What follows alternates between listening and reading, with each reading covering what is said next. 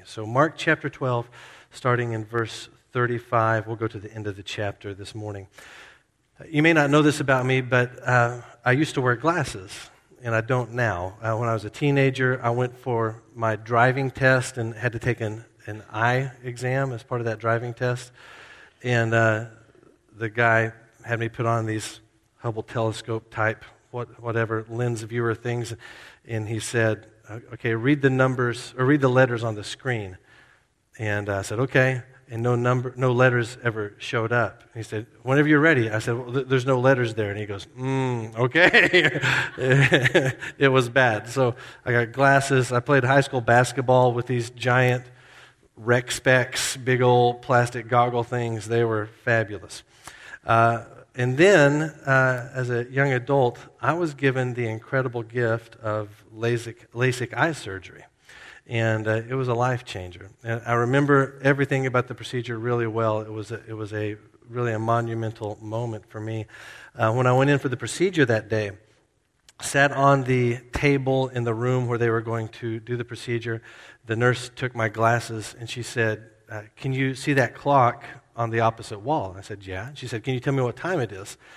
I could not see numbers. I couldn't even see the hands on the clock. There was no way I was going to be able to tell the time. And she said, well, that's going to change here in just a minute. And I thought, okay. So I lay down on the table. They pry open my eyelids. This laser comes in, and it zaps my face for about 10 minutes.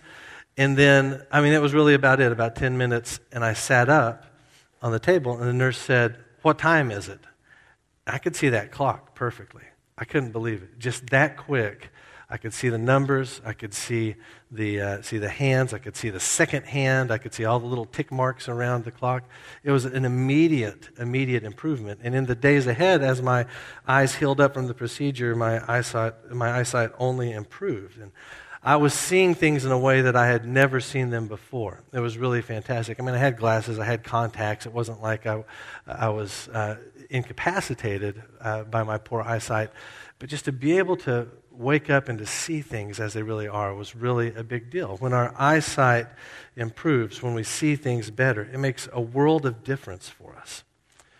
So I wonder, do you suppose that followers of Jesus should see the world in a unique way, in a different way than others? It seems to me that we should. If Jesus is the lens through which we view the world, then our take on many things should be different than the rest of the world. In Jesus' final days before his crucifixion, he makes a point to teach his disciples how to see the world around them. He instructs them on some really specific things here at the end of Mark chapter 12.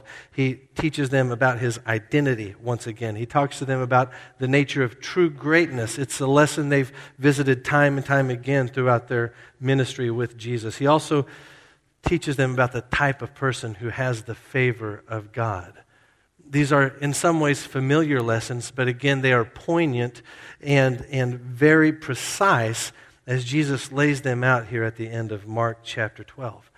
These three issues are still in flux today. The issues of the identity of Jesus, the issue of what's true greatness look like, the issue of who is the type of person that pleases God. Those are contemporary discussions, contemporary questions, things that people still discuss and debate and have disagreement over. But if we saw the world the way Jesus sees the world, if we viewed things through his lens, then all of life would be totally different. If we saw Jesus for who he truly is, as the Son of God, the Lord of all, that changes our lives. If we viewed greatness the way Jesus did, that would change our hearts. If we understood what kind of life pleases God, that would impact our faith. There's immediate application and transformation for those of us that learn the lessons of seeing the world the way Jesus does.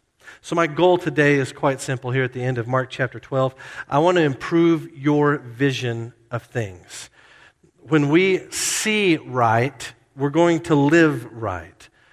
And this passage today challenges us to see Jesus in power, in possessions, in a very different way. Now, just to make sure that we're all on the same page, because it's been a long Christmas season, a long month of December, let's recap a little bit to make sure we know where we are in the Gospel of Mark, and in particular in the life of Jesus. So, in Mark, from the end of chapter 11 to the end of chapter 12, is one day in the life of Jesus. It's the Tuesday before he's crucified. It all takes place in the city of Jerusalem. In fact, that's where everything takes place from here on to Easter Sunday. Everything is in Jerusalem. And so Jesus is in the temple complex on this Tuesday, and he meets with one conflict after another. Here's a list of all of those conflicts. There's 5 or 6, depending on how you count some of these things. But you might remember as we walk through, at the end of chapter 11, start of chapter 12, Jesus has this confrontation with some members of the Sanhedrin. They challenge him about the authority by which he does these things. And then in the middle of chapter 12, you've got Pharisees and Herodians who team up together, an unlikely team. They normally hated each other, but they had a common enemy in Jesus. And they scheme together and they come to try and trick Jesus with a question about paying taxes. Then you have the Sadducees who come to Jesus, and it's like they're just lined up one right after the other. Sadducees challenge Jesus on the issue of the resurrection, and Jesus puts them down. And then, immediately following that confrontation with the Sadducees, is a unique and confrontation is a strong word. It's a discussion between Jesus and a teacher of the law. And remember, that teacher of the law seemed to come to Jesus with sincere concern and a desire to understand things from Jesus' point of view. Jesus tells the young man, "You're not far from the kingdom of God." That's where we left off in Mark. And this morning we pick up here at the very last. It's a question of whose son is the Christ, and it's a question posed by Jesus himself. This interaction today is different from the previous ones in this way. Jesus is the instigator. He's the one that presses the issue. Previously, it's been one right after another. All these challengers step up and take a swing at Jesus. But now Jesus turns the tables and he goes to them with a pointed question and a challenge. How many of these confrontations does Jesus win, so to speak? All of them. There's not one point in which Jesus falters, or it seems like the other guys are going to get the one up on Jesus. At every step, he's in full control, answers every question, puts down every challenger, and now here at the very end of chapter 12, he turns it back on to these religious leaders. So I want you to follow along with me as I read Mark chapter 12. We're going to start in verse 35. While Jesus was teaching in the temple courts, he asked, "How is it that the teachers of the law say that the Christ is the son of David? David himself, speaking by the Holy Spirit, declared, 'The Lord said to my Lord, sit at my right hand until I put your enemies under your feet.' David himself calls him Lord. How then can he be his son?" The large crowd listened to him with delight. As he taught, Jesus said, "Watch out for the teachers of the law. They like to walk around in flowing robes and be greeted in the marketplaces, and have the most important seats in the synagogues, in the places of honor at banquets. They devour widows' houses, and for a show make lengthy prayers. Such men will be punished most severely." Jesus sat down opposite the place where the offerings were put and watched the crowd putting their money into the temple treasury. Many rich people threw in large amounts, but a poor widow came and put in 2 very small copper coins, worth only a fraction of a penny. Calling his disciples to him, Jesus said, "I tell you the truth, this poor widow has put more into the treasury than all the others. They all gave out of their wealth, but she, out of her poverty, put in everything, all she had to live on." So I want to show you in our passage 3 things that followers of Jesus see different. Why 3? Our passage breaks down into 3 very simple scenes. You have the confrontation with the religious leaders, you have the warning about the religious leaders, and then you have the teaching about the widow and her offering. So 3 things followers of Jesus see different. If you're taking notes, the first is this. Here's what we see different. We see the supremacy of Jesus, our Lord. Compared to the rest of the world, everyone else, we see the supremacy of Jesus Christ, our Lord, above everything else. Jesus is not a mere good teacher. Jesus is not just a good influence. Jesus is, above all, the Son of God, the King of Kings, the Lord of Lords. We see the supremacy of Jesus, our Lord, in verses 35 through 37. So our passage opens up verse 35. Mark does what Mark does so well. He never leaves us guessing where we are. We always know where we are, where we're located on the map with Mark. And so verse 35, Jesus is teaching in the temple courts. And we've been here since the end of chapter 11. Remember, one long day, one conflict after another.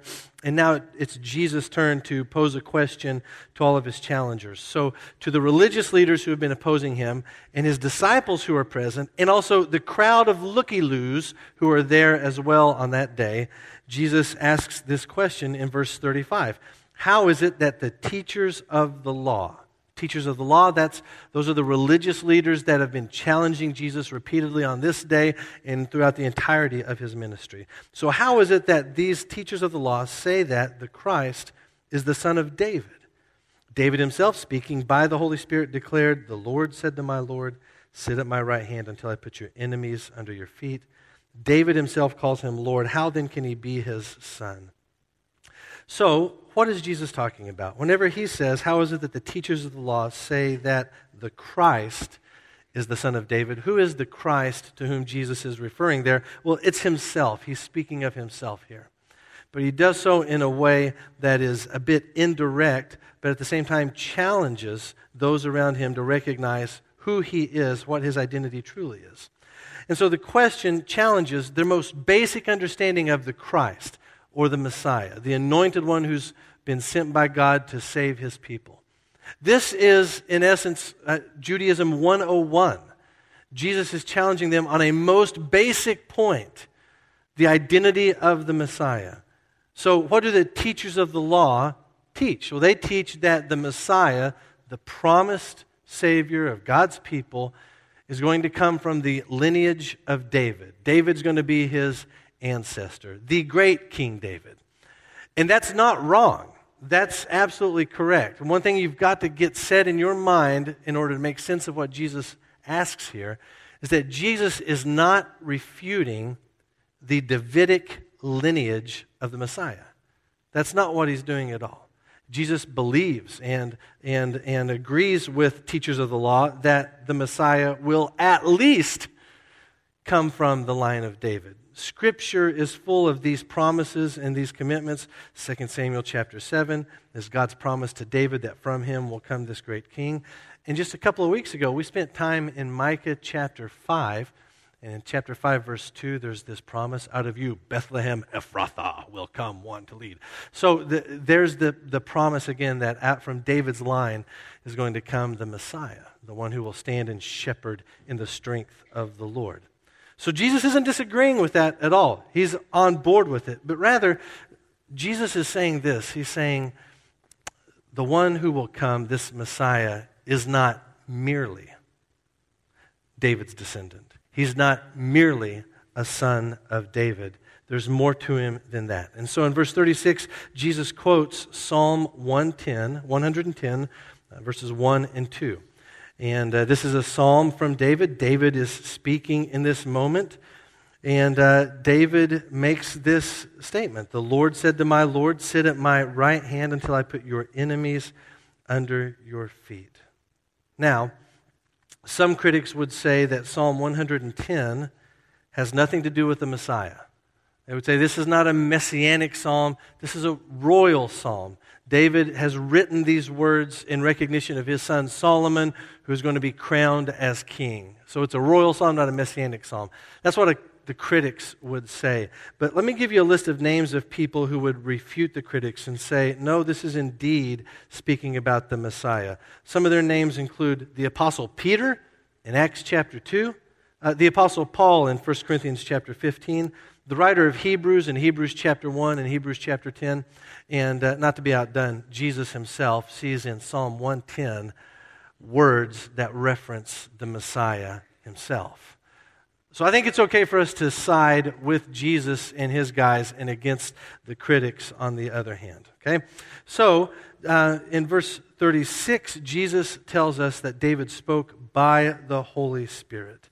David himself speaking by the Holy Spirit. And that's an important line. To speak by the Holy Spirit is to speak as a prophet by divine inspiration. In 2 Samuel chapter 23, David says, "The Spirit of the Lord spoke through me. His word was on my tongue." So David acts like a prophet in this moment when he speaks through the Holy Spirit. David's identified as a prophet, in fact, in Acts chapter 2, and is said to have spoken by the Holy Spirit in Acts chapter 1 and Acts chapter 4. The New Testament authors viewed the Holy Spirit's guidance in the production of Scripture as so intimate that Old Testament quotes in the New Testament are sometimes started like this: "The Holy Spirit spoke."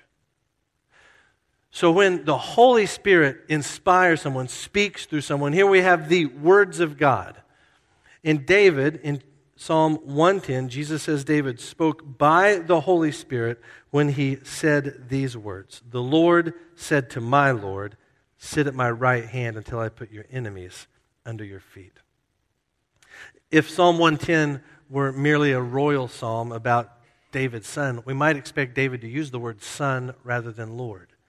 "The Lord said to my son, sit at my right hand." That's what we might expect.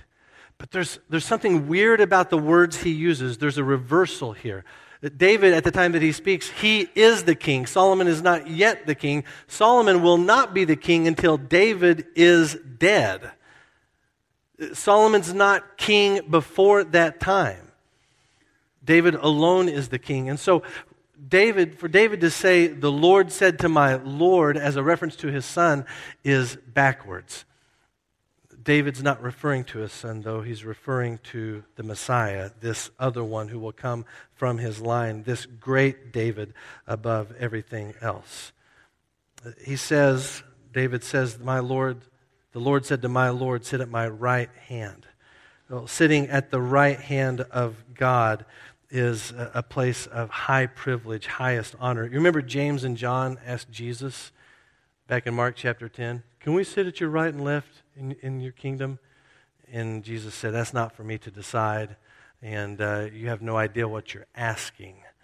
Well, this seat at the right hand of the Father puts the person there as a vice regent, a vice ruler, another ruler alongside God the Father. It's a place of great honor and esteem, a place of worship. And what's more, the Lord said to my Lord that he's going to place someone under your feet. To do that, to place someone under your feet, is to subdue them, to vindicate the one who has been under attack. So the Lord said to my Lord, sit at my right hand until I put your enemies under your feet. And Jesus concludes his question in verse 37 this way. He says, David himself calls him Lord. How then can he be his son? Again, Jesus is not saying the Messiah is not a son of David. He's saying he is not merely a son of David. He is also the Son of God, the Lord of Lords. This is where the thinking had been messed up among these religious experts who knew the Word of God forwards and backwards. They had read all there was to read, and their conclusion was merely genealogical. They had missed the clear instruction of God's Word that the one to come, the Messiah, was going to be of a different variety, not just another man from a certain bloodline. He was going to be the God who took on flesh and came to serve as mediator between God and man once and for all. It's an interesting scene because Jesus doesn't answer his question explicitly. He just sort of leaves it hanging there in the midst of all of this conflict. But you and I know the answer to the question because Mark has been our teacher all along. Jesus is not simply the Son of David. He is that, but he is also the Son of God, the King of Kings, the Lord of Lords. Mark introduces us to Jesus in chapter 1, verse 1 as the Son of God. Then God the Father proclaims Jesus as his beloved Son at Jesus' baptism. When demons see Jesus, they also recognize him as the Son of God. This same phrase, Son of God, is going to be used as an indictment against Jesus just a few days from these events when the high priest accuses him of blasphemy. And then at the climax of Mark's gospel, just seconds after Jesus breathes his last on the cross and dies, a Roman centurion uses that same line. Surely this man was the Son of God. This is who Jesus is. He's telling us something about his identity. Who is Jesus? Son of David, Son of God, King of kings, Lord of lords. What does that mean for you? If you're not a follower of Jesus Christ, there are two questions you must answer in light of the question Jesus has asked. One question is, who is Jesus? Second question is, what does that mean for me? You have to reconcile the claims of Jesus with your life. And what has Jesus claimed about himself? He has claimed that he is God, not God light, not the man chosen by God, not more than a man, less than a God, not the man who became God. He is very God. And you have to do something with that information. Many of you are probably familiar with C.S. Lewis' old thought experiment about the claims of Christ. Jesus, who claims to be God, he is either going to be a liar, a lunatic, or he's going to be Lord. Right? If Jesus said, I am God, but he knew he wasn't, then that makes him a liar. If he said, I am God, and he really believed he was, but he wasn't, that would make him insane, a lunatic. But if he said, I am God, and he was God and is God, then that makes him the Lord. There's no room there for Jesus to be just a good teacher or someone who gives good proverbs or fables or myths or stories for us to align our lives with. If Jesus is not who he says he is, then he is one of the cruelest figures in all of history, and Christianity one of the cruelest constructs on planet Earth. To call people to a lie or to follow a madman. If Jesus is not God, then he has no power, no ability to save, to benefit our lives, to do anything to improve our lot in life. He's not a man worth following. But if he is Lord, then the second question you've got to answer is this: what does that mean for my life? What happens so often, I find, is that we have people who will say, to the best of their knowledge, yes, I agree that Jesus is God in the flesh, but then we fail to recognize the claim that makes on our lives. If I say Jesus is God, and then I don't attach my life to him, friend, that's what lunacy looks like. To acknowledge, to confess Jesus is God, and then to walk my own way apart from him is a sad state. But for us to recognize that he is God, and then for us to surrender our lives, to trust him, to give everything to him, that's where we experience forgiveness and life and salvation. That's where we see Jesus hung on the cross, 3 days later rise from the dead, and we know he's God. He died. He lives. He did it for me, and by trusting in him, it's effective for my salvation. That's good news for everyone who calls on the name of Jesus Christ. Who is he? What does it mean for you? Those are questions you've got to wrestle with today. If you're already a follower of Jesus, there's no small amount of blessing for you in thinking about the things Jesus has said here about himself. The divinity of Christ is for us a source of strength and comfort. Think about this. Our great enemy, Satan, has a future as an ottoman for the King of Kings and the Lord of Lords. And that's okay. It's a picture of his utter defeat and humiliation that is guaranteed, promise given by God, that he will vindicate the one who lays down his life, who bears the wrath for all sin. He will lift him up and at the same time put down the enemy. There's strength and comfort for you in that. But also, on a very practical note, here's an encouragement, I think, for our evangelism as well. When you think about sharing your faith with other people, let me encourage you to take a lesson from this question here and make the divinity of Jesus Christ of primary importance. All too often what happens when we share the gospel with people is we'll say the right words. Jesus died for your sin. That's true. But if the person doesn't understand who Jesus is in his fullness, if he doesn't understand or she doesn't understand that Jesus is God, the one sinned against, who still came and died and rose again, if Jesus isn't God, then they're not hearing the gospel. It's just someone else died, and that's it. Do not shortchange the divinity of Christ in your gospel conversations. Make it a matter of primary importance. Jesus does on this day. There's grace to these religious leaders on this particular Tuesday because here's Jesus having the last conversation he's going to have with some of them, and he tells them the most important thing they have to hear before his crucifixion, and that is that he is God who has come to them. And if the people in the temple courts needed to hear that day, then the people in your lives need to hear that same message. Make the divinity of Christ of primary importance as you tell the story of his death and resurrection and the hope for all who believe. Christians see things in a different way. We see the supremacy of Jesus our Lord. Second, we see the horrors of perverted power. Jesus turns his attention still to these religious leaders, but he seems to be speaking now not to them directly, but to the crowd and to his disciples. And look at what Jesus says in verse 38. It says, as he taught, Jesus said, watch out for the teachers of the law. They like to walk around in flowing robes, be greeted in marketplaces, have the most important seats in the synagogues, places of honor at banquets. They devour widows' houses, and for a show make lengthy prayers. Such men will be punished most severely. So Jesus nails these religious leaders for 6 different items.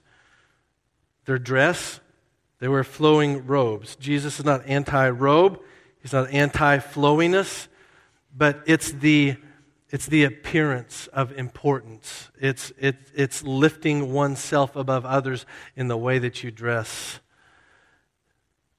He has issue with their desire for attention in the marketplace. Again, Jesus is not against greeting one another in places of business, but the social customs at the time required a style of greeting that was way beyond just a simple, hi, how are you? One was the greeter, the other was the greeted one. And the greeted one was in a position high and above the greeter. It was a low thing to greet one of these religious leaders. They wear their flowy robes. They want to be greeted in the marketplaces. They get the seats of honor in the synagogue. They want to make sure they're seen. They get an important place. They get places of honor at banquets.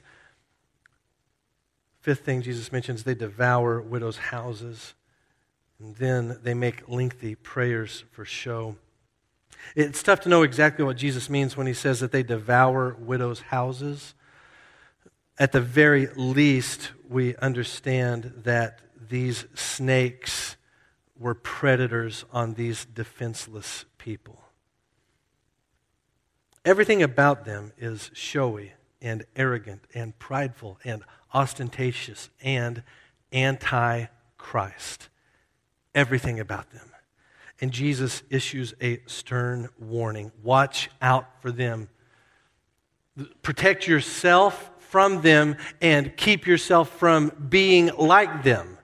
Don't adopt their value systems. Don't assume greatness is greatness defined by them. Don't assume that they exercise power in a way that honors God. These are religious leaders. These are the people who hold the keys of their little kingdoms there. These are not just politicians for whom we might expect corruptness and weirdness. These are religious leaders. Jesus says, watch out for these people who live and practice such arrogance and such pride. Pride is such an insidious foe. But before we distance ourselves from the religious leaders in the passage, we need to evaluate our own lives and our own hearts.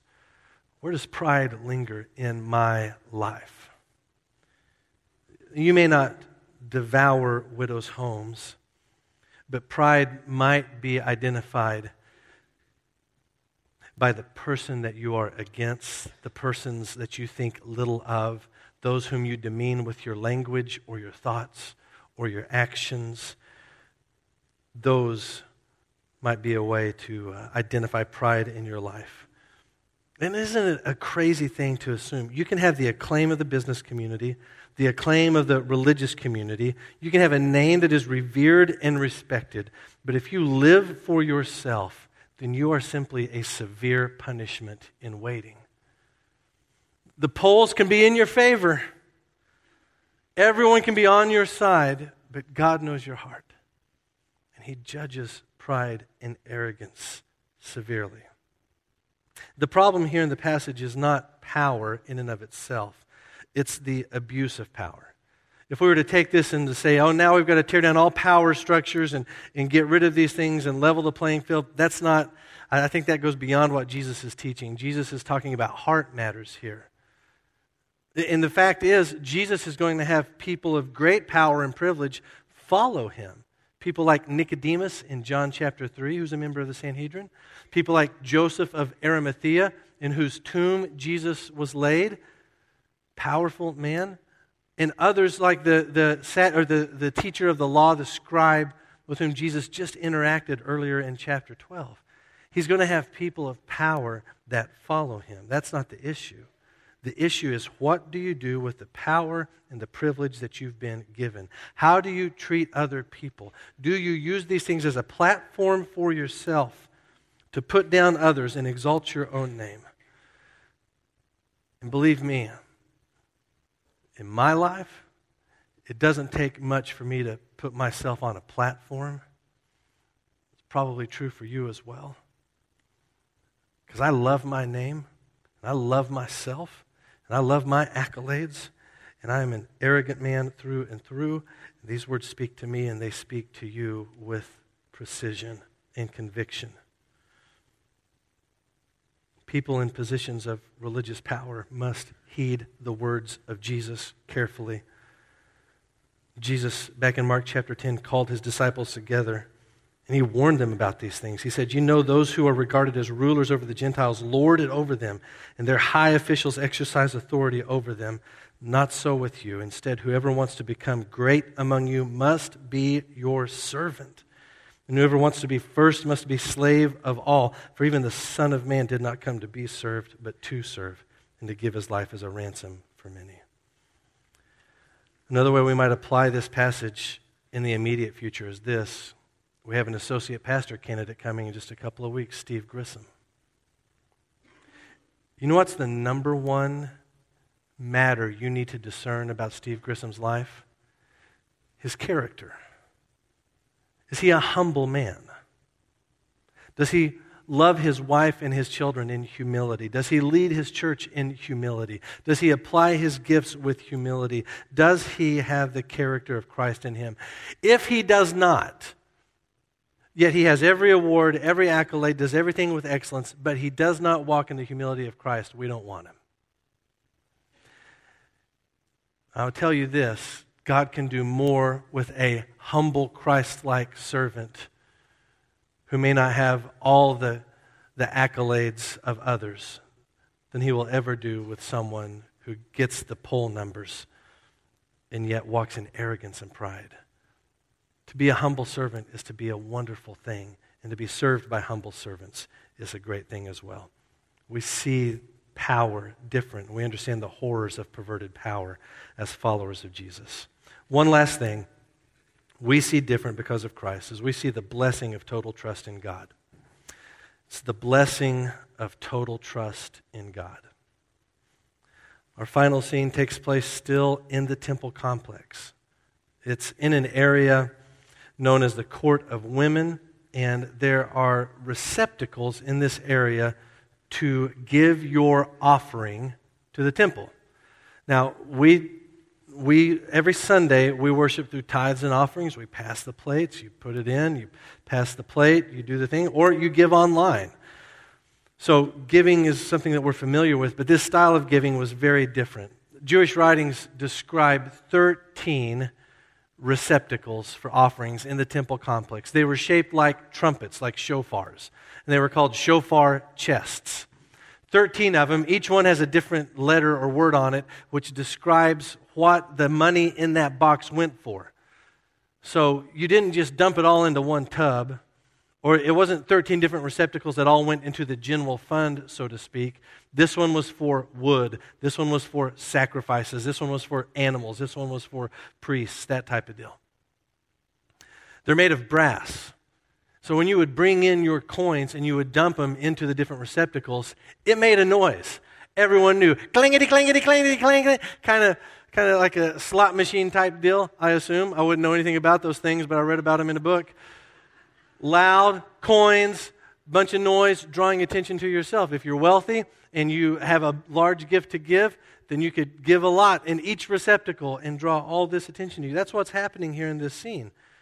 Verse 41, Jesus sat down opposite the place where the offerings were put and watched the crowd putting their money into the temple treasury. Many rich people threw in large amounts. But a poor widow came and put in 2 very small copper coins worth only a fraction of a penny. Just 2 little coins. They would hardly have made any noise at all, especially by comparison to others who were giving in that moment. And if they had made noise, it wouldn't have been impressive by comparison to others who were throwing in their very large amounts. And so what does Jesus do? He calls his disciples to him, guys, come here. I got to show you something, come here. And Jesus has done this previously in his ministry. He often calls the disciples to himself when he has something really important to teach them. And this is one of those moments. He calls them together. Guys, come here. Check this out. I want you to see what's happened here. I tell you the truth, this poor widow has put more into the treasury than all the others. They all gave out of their wealth, but she, out of her poverty, put in everything, all she had to live on. By human measures, the woman's gift was minuscule, but by heaven's standards, her contribution was priceless.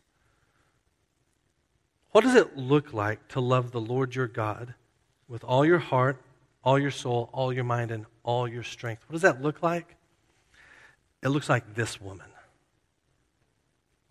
It also looks like first century churches in Macedonia, whom Paul says gave out of their extreme poverty to help the struggling churches of Judea.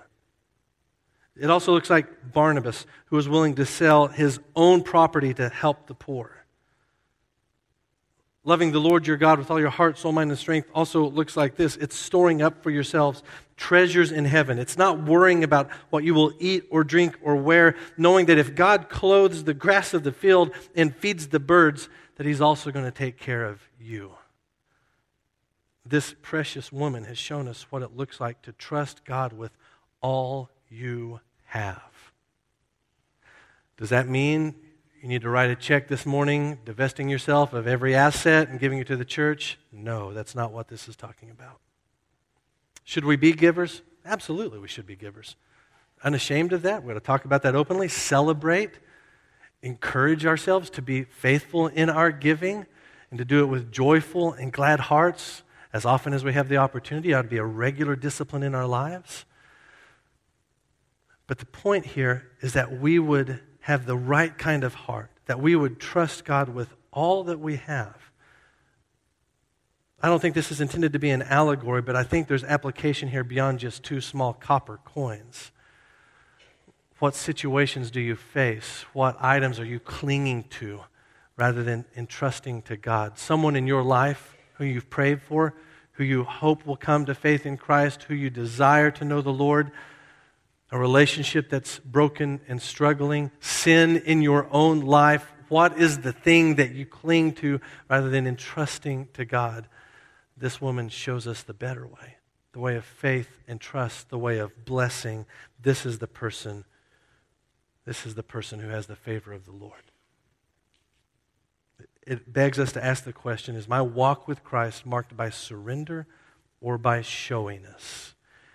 Am I more concerned with the acclaim of others, like those who put their large gifts into the treasury and make a lot of noise, or like these religious leaders who dress a certain way and require certain respect? Or can I be a person like this woman who in humility and quietness lives my life totally surrendered to Jesus Christ?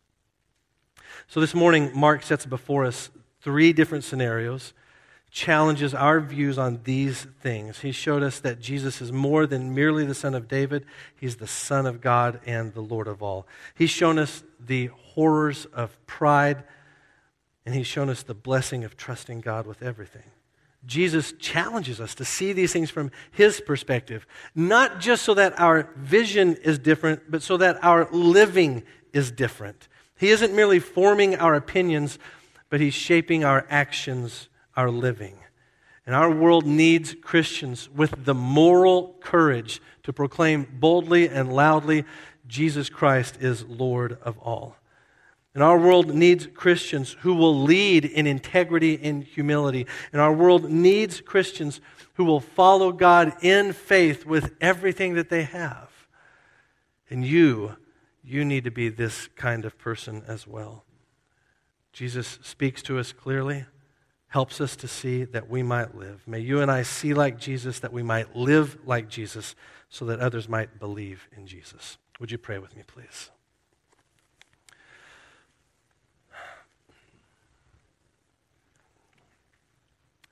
Lord, I feel like each one of the 3 scenes we've looked at this morning just presses in conviction on my heart. I got to believe it presses in conviction on others as well. But I don't think your intention here is just to beat us up with this. I think your intention here is grace and mercy and gladness. The gladness that comes from knowing that God came to us. We beheld his glory, the glory as of the only begotten. Thank you, Son of David, Son of God, who came for us. Thank you, speak to us grace and hope in freeing us from worldly definitions of power and greatness, and instead setting us on a path of humility, the same humility we see in our Lord who laid down his life for us.